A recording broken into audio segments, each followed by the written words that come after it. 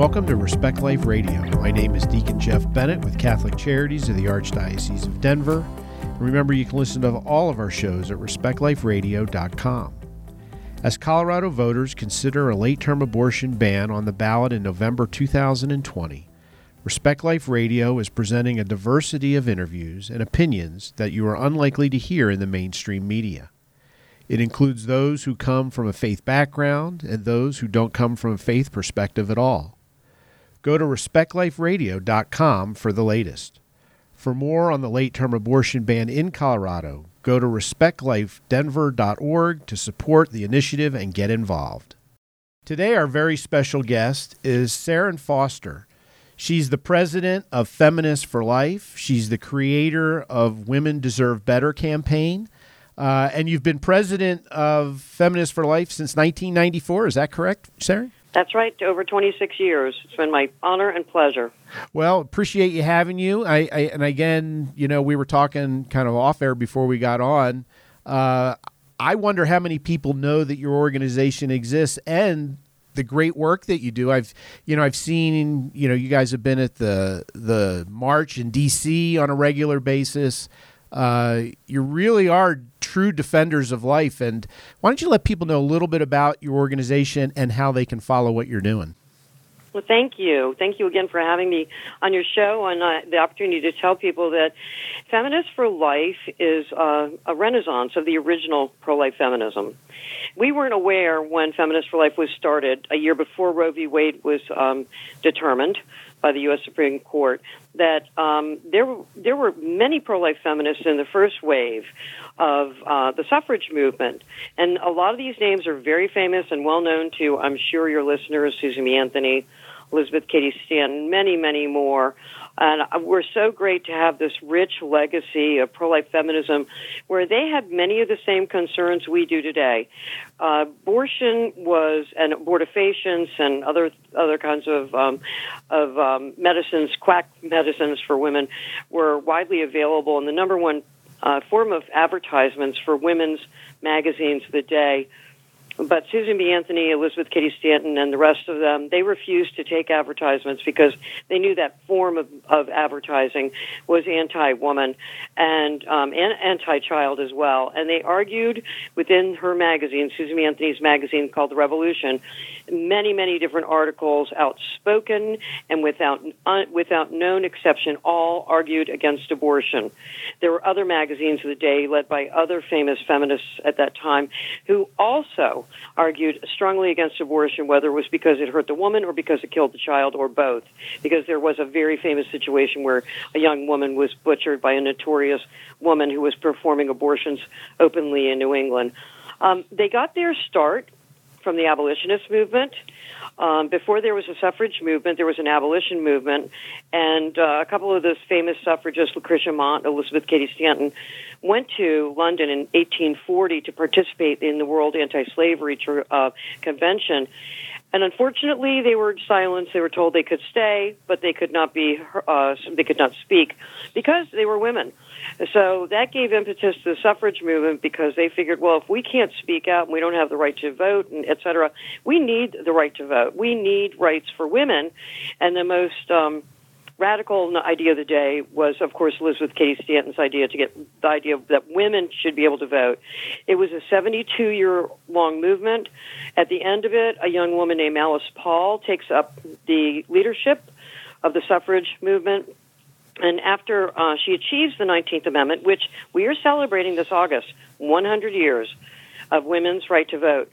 But as an older lady, she told our co-founder, Pat Goltz, that she thought that linking abortion to women's right to vote was terrible. I mean, she called abortion the ultimate in the exploitation of women. And isn't that true today? I mean, abortion is a reflection that we have not met the needs of women, and women deserve better, and every child deserves their chance at life, and every father needs to be honored and included in this picture. And I think we've got to really think about what is best, not always arguing about the worst, but how do we get to the best place for women? So for Feminists for Life, there are many different pro-life groups that do wonderful work in different areas, post-abortion, pregnancy resources, et cetera. Feminists for Life is an advocacy and education organization that addresses the unmet needs of women. So our role is to systematically eliminate the root causes that drives women to abortion through education and advocacy. So we've got a long list of accomplishments that people can look at our resume, if you will, at feministforlife.org. But our flagship program has predominantly been on college campuses. We were the first ones to create a map and a directory of college campuses, what resources they have. We know that when women go to college, and that many high school students are more pro-life than pro-choice, but by the time they get through college, 3 out of 4 of them support abortion. And it's because of that environment that supports abortion. It doesn't have the resources and support for women. So we're changing that. We're going to work with, not against the administrators, and with, not against the students, to change the environment on campus. Because if you change higher education, you change the country and you change the world, and that's what we aim to do, make abortion unthinkable. Well, we've seen the other side has been very successful, right, at going into the education system and changing people's minds. So you're absolutely right.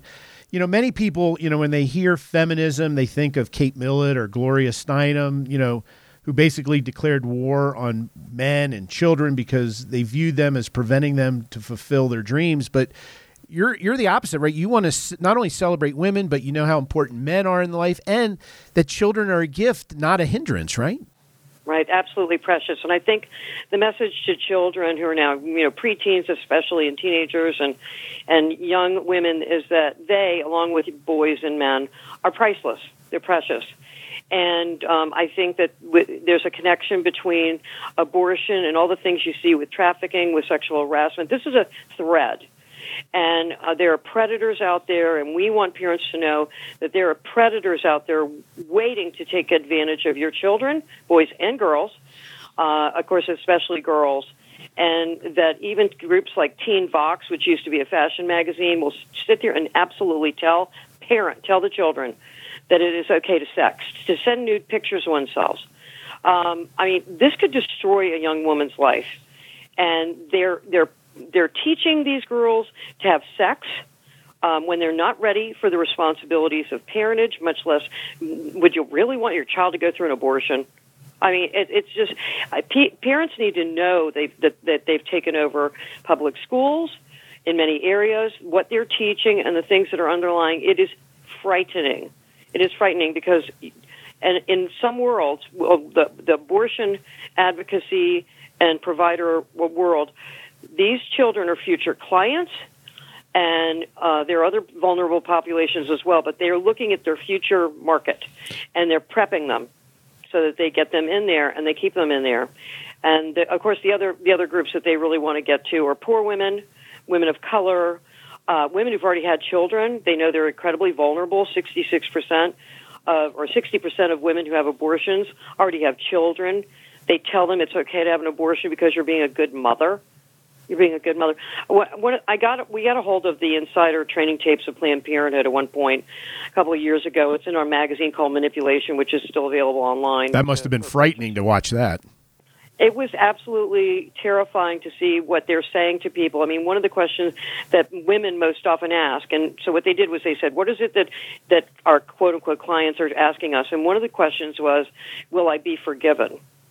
And our answer is, well, if it's not a sin, then what's to forgive? But these women are really concerned about forgiveness. They want to know what's going to happen to their baby. Well, their baby's going to be killed. Yeah. Their baby's going to end up in a landfill of medical waste. So they don't want to tell them that. They want to make them feel all warm and cozy for this. And they want to make sure they get that Visa card or MasterCard. They offer Kleenex, but they're not there after, they feel regret. These women just go home with empty wombs and empty arms. Nothing has been solved. If it was a bad relationship, it's not going to be made better by abortion. If the employer doesn't pay enough, she's not going to get a raise. There are societal ills that push women to abortion because Roe v. Wade said, it's your problem.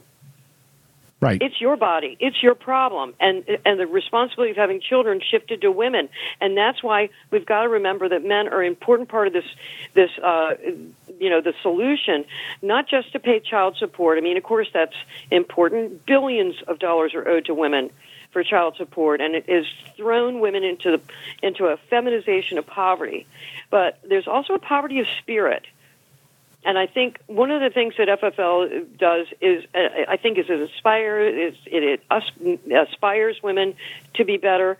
We have solutions. We have an entire new directory of solutions called WomenDeserveBetter.com, and it helps women work, learn, live, and love better. It goes to the real questions of how to get help in a million different areas, and how to navigate, how to problem solve on your own. And it's also helpful for any pregnancy resource center to have that on fast speed dial so that they can look up and answer questions. We have over 6,000 people going through the doors, if you will, of WomenDeserveBetter.com. It's not a place for debate. It's a place to get her help because she deserves it. Well, and I think your point's well taken, right? Men are an important piece, and that's why a nuclear family is so important, right? A mom and a dad staying together is the best situation for a child, and we've seen that. All the data shows it, and we know it intuitively. Defending life is so foundational, and abortion, really goes after women more than it does men. If you go to China or some different countries, they abort more girls than they do boys. Isn't abortion really the war on women? In some ways, absolutely. And unfortunately, in some Asian cultures, the way you have Social Security, if you will, is to have a boy.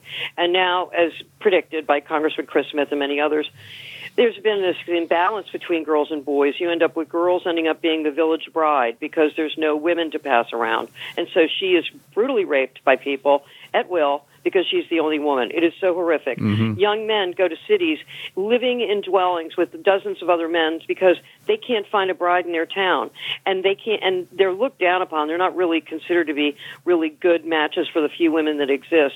So this is, there are women being pulled out of their homes to have forced abortion and forced sterilization in China. It's a nightmare. It's absolutely a nightmare. And there's religious discrimination, of course, with those who are Muslim, the Uyghurs, who are in concentration camps. It's a nightmare, absolute nightmare. There are so many injustices in the world. They all kind of spiral one into the other. And if we go back to you talk about the nuclear family, that's really important. It's also important to know that not every woman, and we know women in our organization who have been conceived through rape, they're not going to marry their rapist. Yep.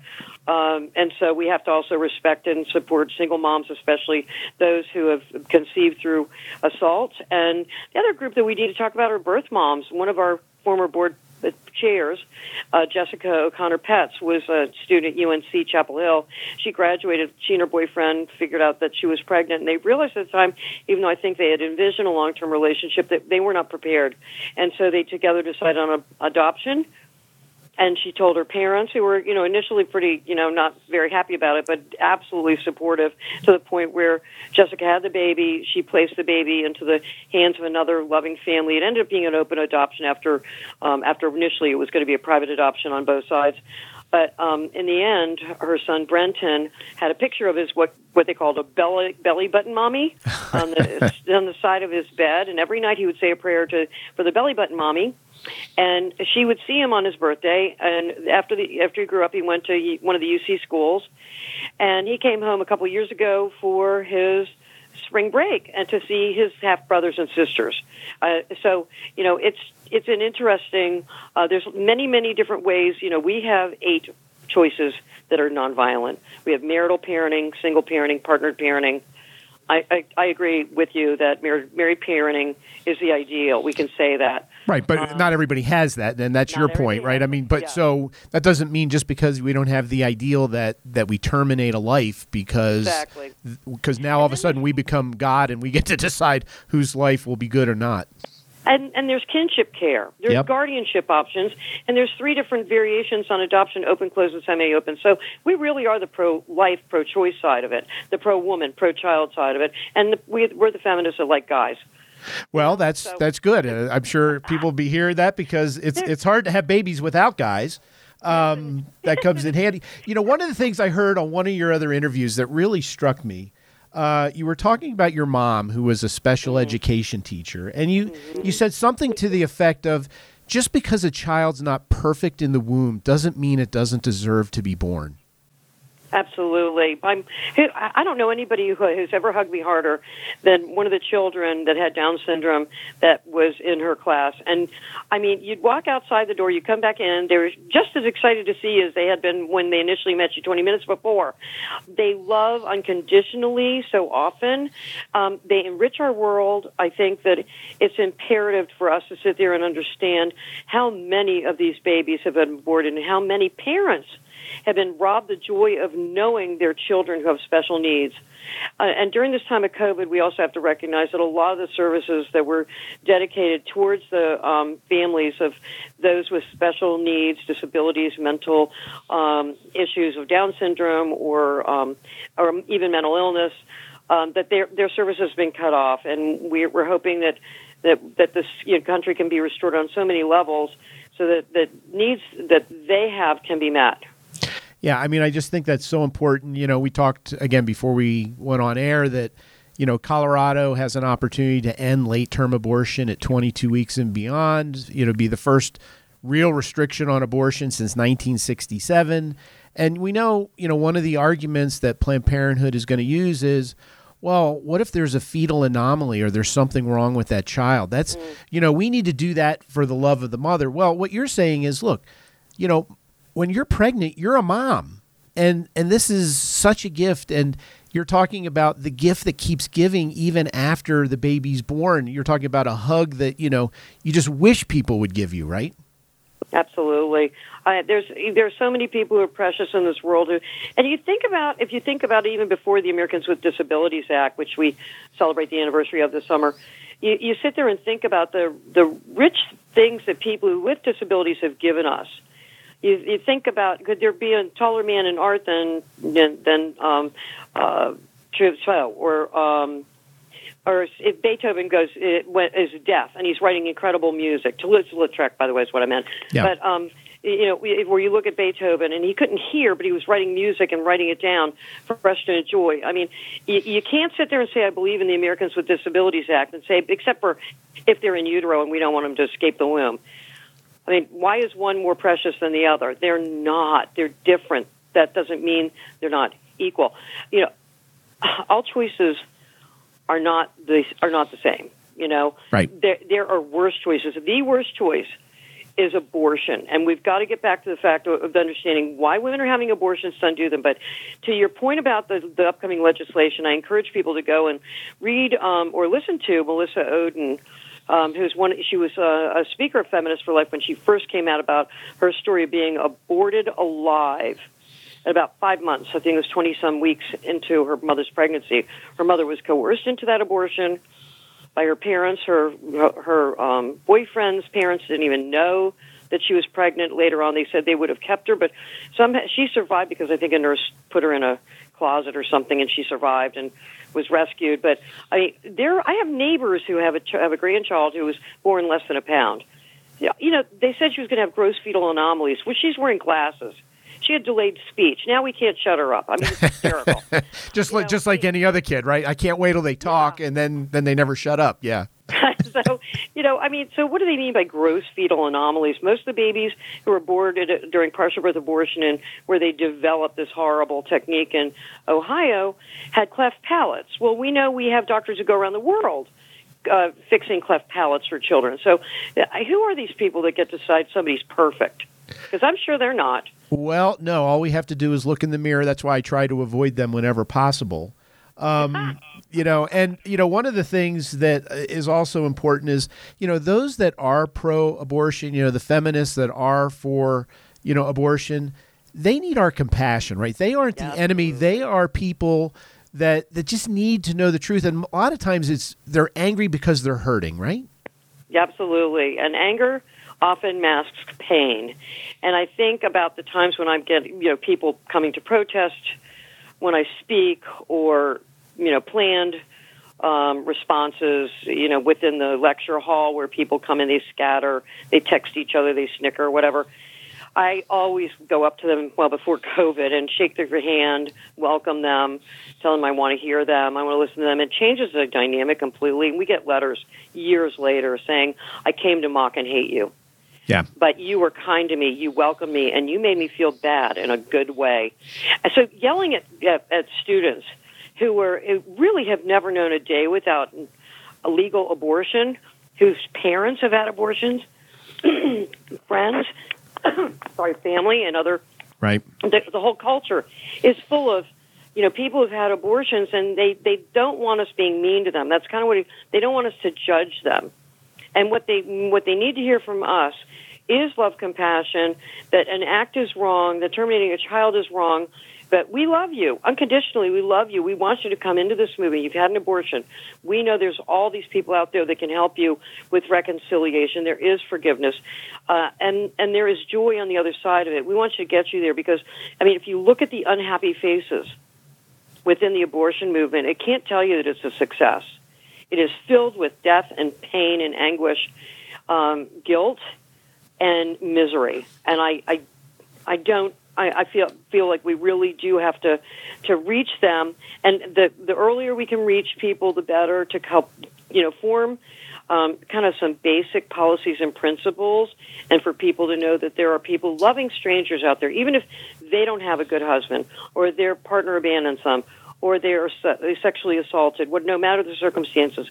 There are thousands of pregnancy resource centers across the country waiting to help them for free. They're not taking MasterCard. Right. And they will help them beyond pregnancy. It's not just that to get them to have a baby. It's beyond pregnancy. Many maternity homes will have women staying with them for 2 years for free. So we got to end the myth that we only care about children before birth. We care about children to the end of a natural life. Well, and I think, you had a really good point when you're talking about unhappy faces, right? To vote for the end of late-term abortion would eliminate some of those unhappy faces, and it would provide other faces in this world that never came to be because of that choice. Absolutely. And if they really feel like they can't have that child and raise the child, there's adoption in all those forms. They can change their mind during the pregnancy if they want to open or close, or maybe just share the medical records and the ethnicity and race without getting into most. There was one journalist who watched a late-term abortion when it was first coming out in the news 20-some years ago, and it was so upsetting. It was absolutely so upsetting to watch. It was a woman who was desperate because her boyfriend, who was a truck driver, said, we're never having children, you're never having children. She hid the pregnancy. This is so often with late-term abortion. She hid the pregnancy because she thought if she was pregnant enough that she couldn't have an abortion and that he would change his mind, only to find out that there was this horrific procedure which will probably make many women completely incompetent, make their cervix incompetent, sterile. They can't have children later. And Yep. they miscarry over and over and over afterwards. So this is not happy. Whether you're talking about RU46 or this much later thing, this isn't happiness. And we want joy. We want joy because there is such value in every human being. Well, and this is, by the way, the 25th anniversary of Evangelium Vitae, where Pope John Paul II talked about a pro-life feminism. And he encouraged women there, and in the next section, section 100, he talks about calling out to women who've had abortions that there is hope and healing. So I'm not saying anything new here in many ways. Well, no, but it needs to be said again, and I think that, to your point, it needs to be said by different voices, and I think your voice is really important. Your organization's voice is very important because it can't just be, hey, it's a bunch of white guys that or belong to the Catholic Church. It needs to be this is such a broad tent when we're talking about people that support life. I spoke to, secularists for life. I've talked to different groups, and they all seem to converge. Look, life is foundational. That if we can't agree on that, where else do we build that relationship? Absolutely.